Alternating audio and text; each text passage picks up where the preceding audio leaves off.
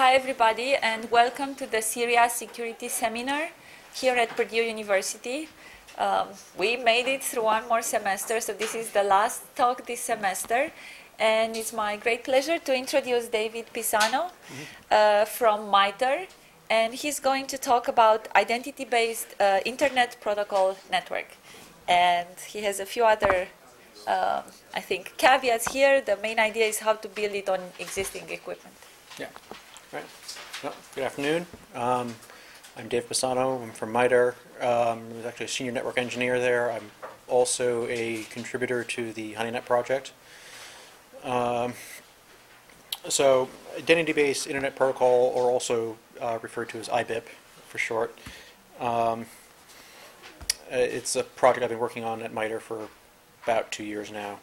To sort of go over what this talk's going to cover, and to give you the the problems and the motivation behind this project. Go over the concepts of IBIP.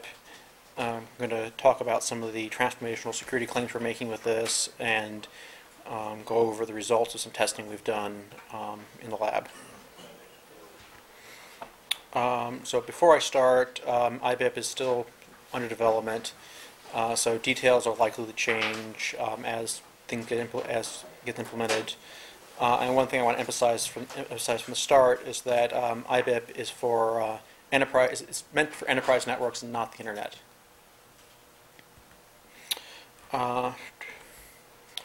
With the current state of malware, it's impossible to prevent it from entering the network. There are numerous unknown vulnerabilities in software. With the current state of browser plugin security and with drive-by web attacks, browsers are being compromised on a very regular basis. And also, users will almost always be susceptible to social engineering and having the credentials stolen. Given the sophistication of current malware, host-based malware detection is a losing proposition. One of the first things that some pieces of malware do is disable the host-based malware detection. And sort of to give you a idea of the scale of the problem, something around 200,000 new pieces of malware detected every day. So what is IBIP? IBIP is a new network architecture that leverages the existing equipment in your network. We only need to add one appliance per layer 3 segment. This device enforces all behavioral and access control policies outside of the host system. Its key features are adding user and host identity into every IP packet while preventing spoofing. We add dynamic role and trust metrics that are used as a gating function for access control. Policies can be changed on the fly to adapt to the change in threat conditions of the network. Clients are hidden, and network infrastructure. Both clients and network infrastructure are hidden, except for authorized users and hosts. And any attempt to access these will generate an alert. IBIP allows for the creation and enforcement of permissible use policies for network applications. The major benefits to IBIP is that it combines both the user and host identity at the packet level, allows for the network to adapt to changes in the threat conditions, creates and enforces permissible use policies for the network applications, and how trustworthy users and hosts are. All of this gives the operator of the network unprecedented situational awareness and the potential for a truly self-defending network. The objective of actually IBIP was to test some recommendations put forth in a 2010 DARPA study that was performed. So let me go over the architecture here. The IBIP architectural concept involves making operational distinguishations between client servers and infrastructure devices, and between IBIP-enabled endpoints, either within a local enclave or outside through a trust gateway. IBIP policies are enforced at each edge point of the network, using COT switches and routers and a MITRE developed IBIP permissible enforcement point, policy enforcement point, or PEP, which serves as the main policy enforcement point, and this is where we foresee this eventually being incorporated into commercial products.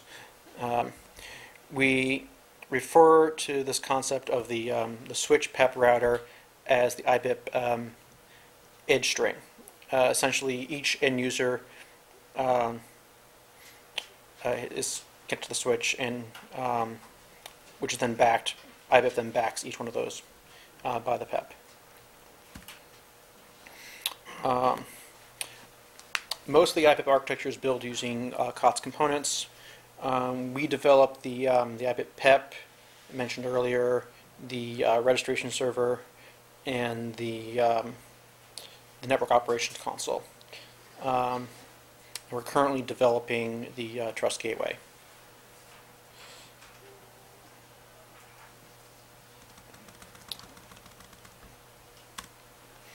The effect of the IBIP architecture is that access to the network is based on the user's identity and that of the machines. IP addresses are tied to this identity, and switches are configured so that each switch port is restricted to the host and user that authenticates, effectively eliminating the ability to spoof IP addresses.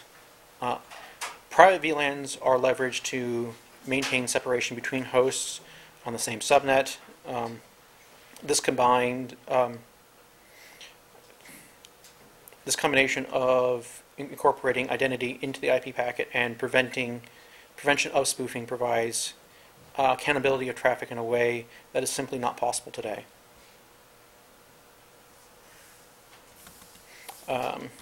As mentioned previously, clients are hidden in the network, and what a client is permitted to access on the network is determined by the user's role and organization.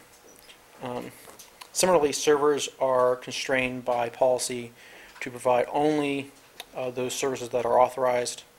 If policies are violated, the network operation console is informed, and depending upon the current threat condition, those violations may result in a out-of-band or out-of-policy action being permitted. So a permissible state, which may appear as at a lower threat condition, so things might be allowed, or a denial state, and when a sort of restricted status of the network, or higher threat conditions, and for certain critical assets. The result of this is a network that is tailored to the business needs of those using it, with specifically reduced threat surface and improved network situational awareness. I'm going to go over sort of how the registration process and sort of some of the auto configuration stuff happens.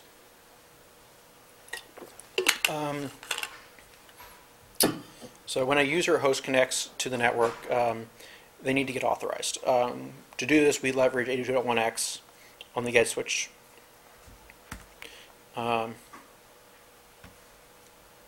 So the system connects. It provides some type of cryptographically sound information. That information gets passed to the switch. The switch passes on to the registration server, which is just running a radius service.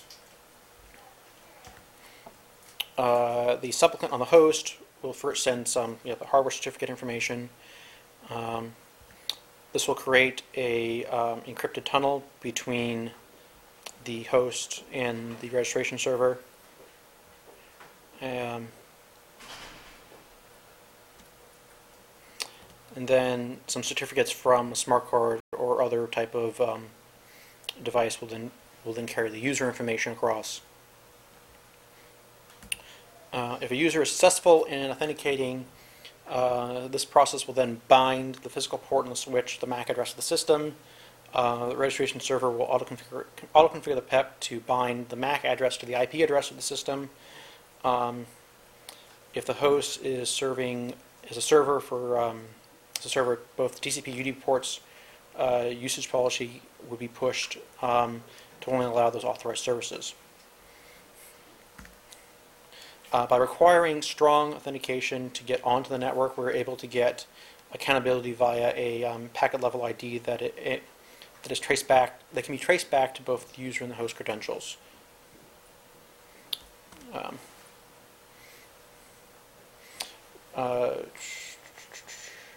Through the MAC to port and the MAC to IP binding, we reduce the likelihood of spoofing and impersonation.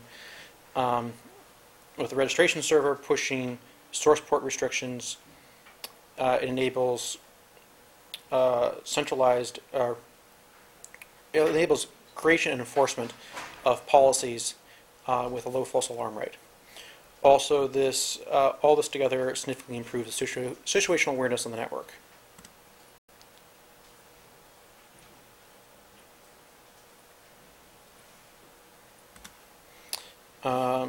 So here's an example of how sort of the permissible use policies work and the effect that a violation has. So we have a web server here that is approved to run services on TCP ports 80 and 443. Any outbound packets coming from these ports are allowed through the PEP. If there's a packet from a port that is not approved, like from TCP port 23, it will generate a policy violation. This is then sent to the NetApps console with source attribution information. If the number of policy violations exceed a set threshold for either the user or host, trust metrics are then updated and sent to the registration server. The registration server then tells the PEP to update trust metric levels on the server's source shim on the ingress to the network, and you have the option of having a trouble ticket generated automatically as well. As I mentioned earlier in the previous slide is a shim. So this is sort of how IBIP is laid out for our IPv4 implementation. We have both this user and host identity that gets inserted into each packet. The shim is both added and removed by the PEPs on each side of the network. The shim contains attribution information for those sources, source and destination, and optionally the current role and trust levels of those systems. So, given the size of the size of our shim, we can support up to about 1 trillion different IDs, about 32,000 organization affiliations, 212 roles, and about 8 trust levels.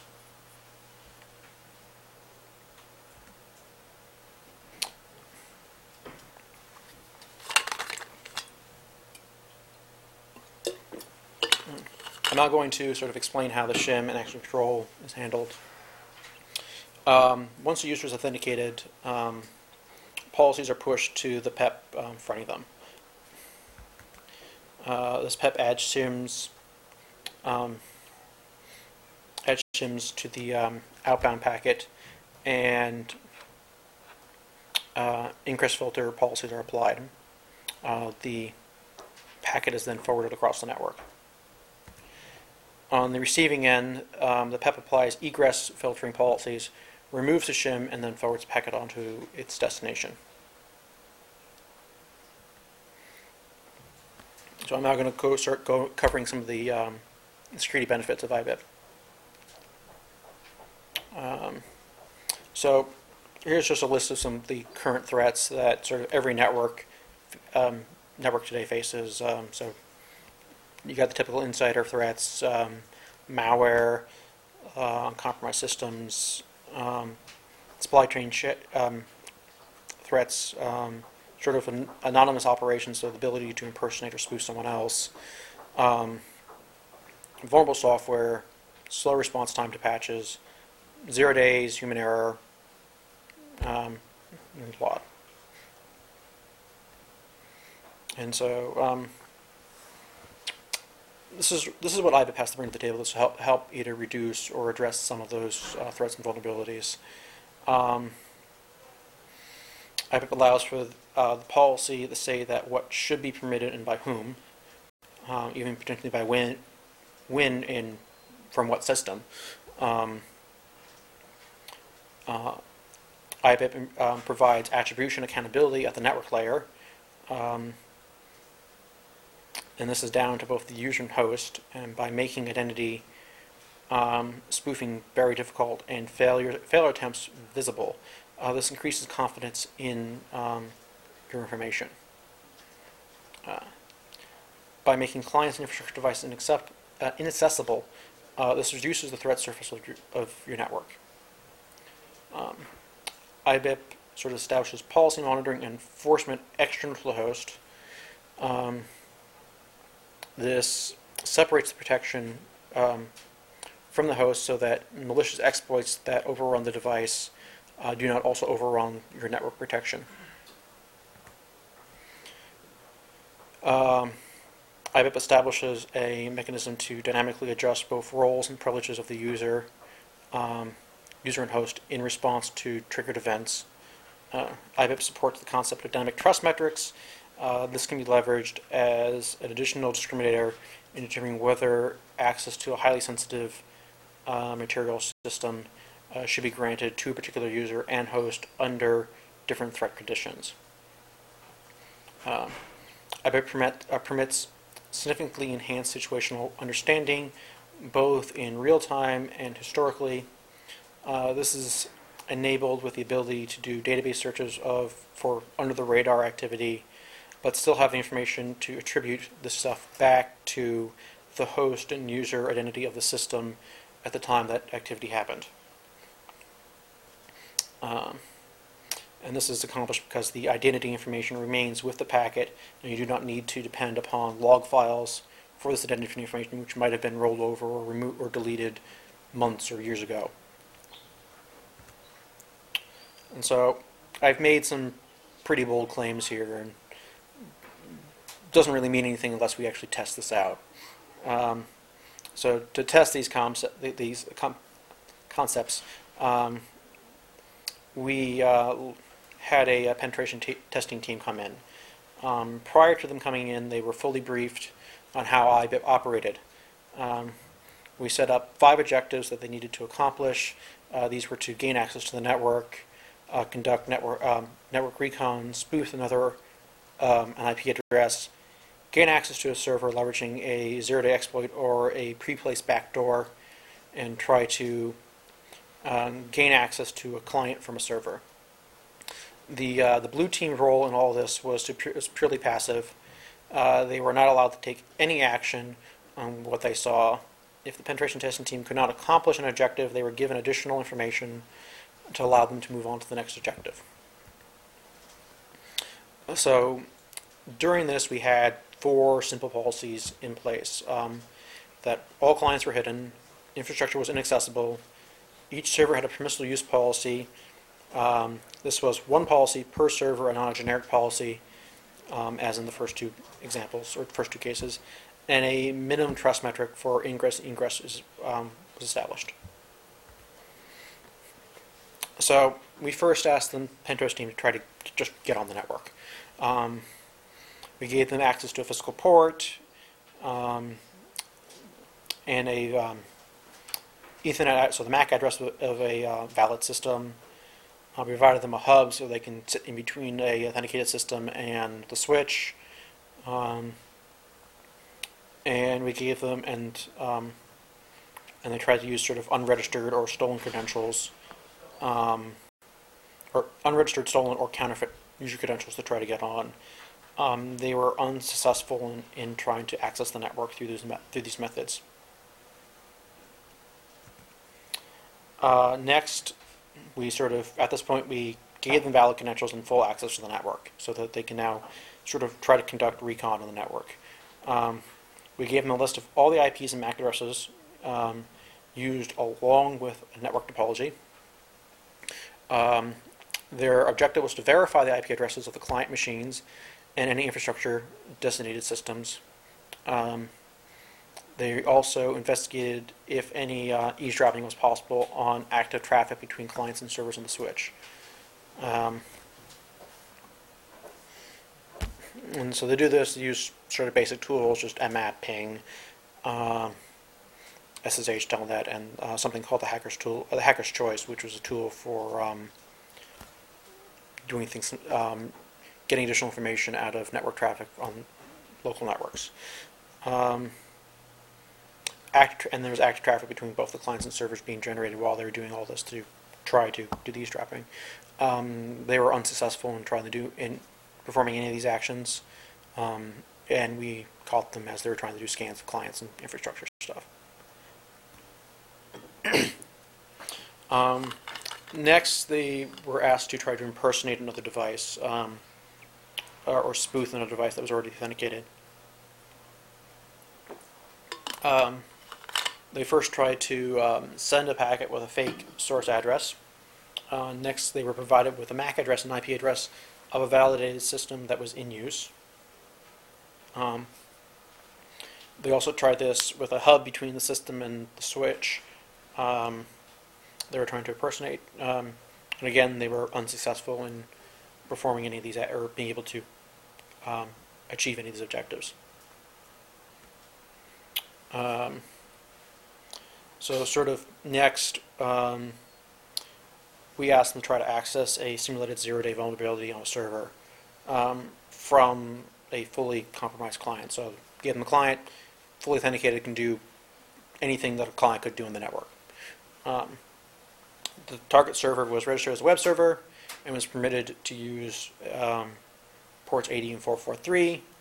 A telnet server was running on the system and port 23 to simulate a zero-day. Pen test team was provided the username and password for that server. They were also unsuccessful in trying to access that backdoor.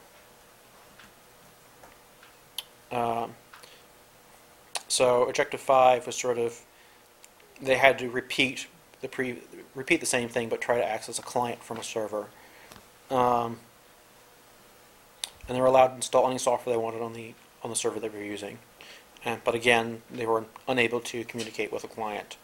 Over the course of them trying to achieve all these objectives, we were able to, as they were doing it, we were able to find out, or we were able to know what they were doing from the NetOps console, from the alerts we were receiving, and recreate it without any information from them. So just sort of summarize and recap. The benefits, and so by hiding the client systems, we reduce the threat surface by eliminating embedding user and host identity into every packet, and by preventing spoofing, we enable accountability and traceback of activity. By enabling access control based upon the user's host, both the user and host identity, we enable segmentation and isolation of critical infrastructure. By enabling permissible use policies for a network application, we are able to get increased situational awareness and understanding what is happening on the network. This is all implemented with minimal human interaction for infrastructure configuration. This leads to reduced chance of human error in any potential configuration changes. Any questions? Yeah. So do you have a modified implementation of your TCP/IP? Because you drop in a new part in the packet, Right. and so that will change the error check. Right. Because we drop it on the egress and then we pull it out on the egress. And as the error checking is done on the end systems, once it reaches the end system, the packet's back to the way it should be. So you do not have any routers in the middle? We do have routers in the middle, but the routers don't look at the overall checksums. So they'll look at sort of, the checksums they look at are the MAC level one. So I mean, because you are yeah, going- we stick, the header we stick between layers 3 and 4. Oh. So the routers don't care about 4 and up. And so the follow-up was, so how is the system, the IBIP, right? IBIP, okay. yeah. Yeah. How is that system different from having an ALG and, let's say, an edge firewall? Because it looks like it does the same thing, but the additional advantage that you have is you're tagging every traffic to a user and to a host. Right. So there are two parts where you have a policy tagging as well as a hardware tagging. So Right. So because we're tagging each packet and we're able to trace that back in the long run, that's an added benefit that you don't get out of existing systems. Yeah, some of the policy stuff you can do it on an IP and port basis with a standard firewall, but you have to put a standard firewall everywhere. But we can do more than just doing it on ports and IPs. We can leverage that identity information and do access control based upon that identity information, the role information, and the organizational information. And that's just something you can't do with a firewall, at least today. We also force, with the private VLANs, we force all the traffic to go through the policy enforcement point.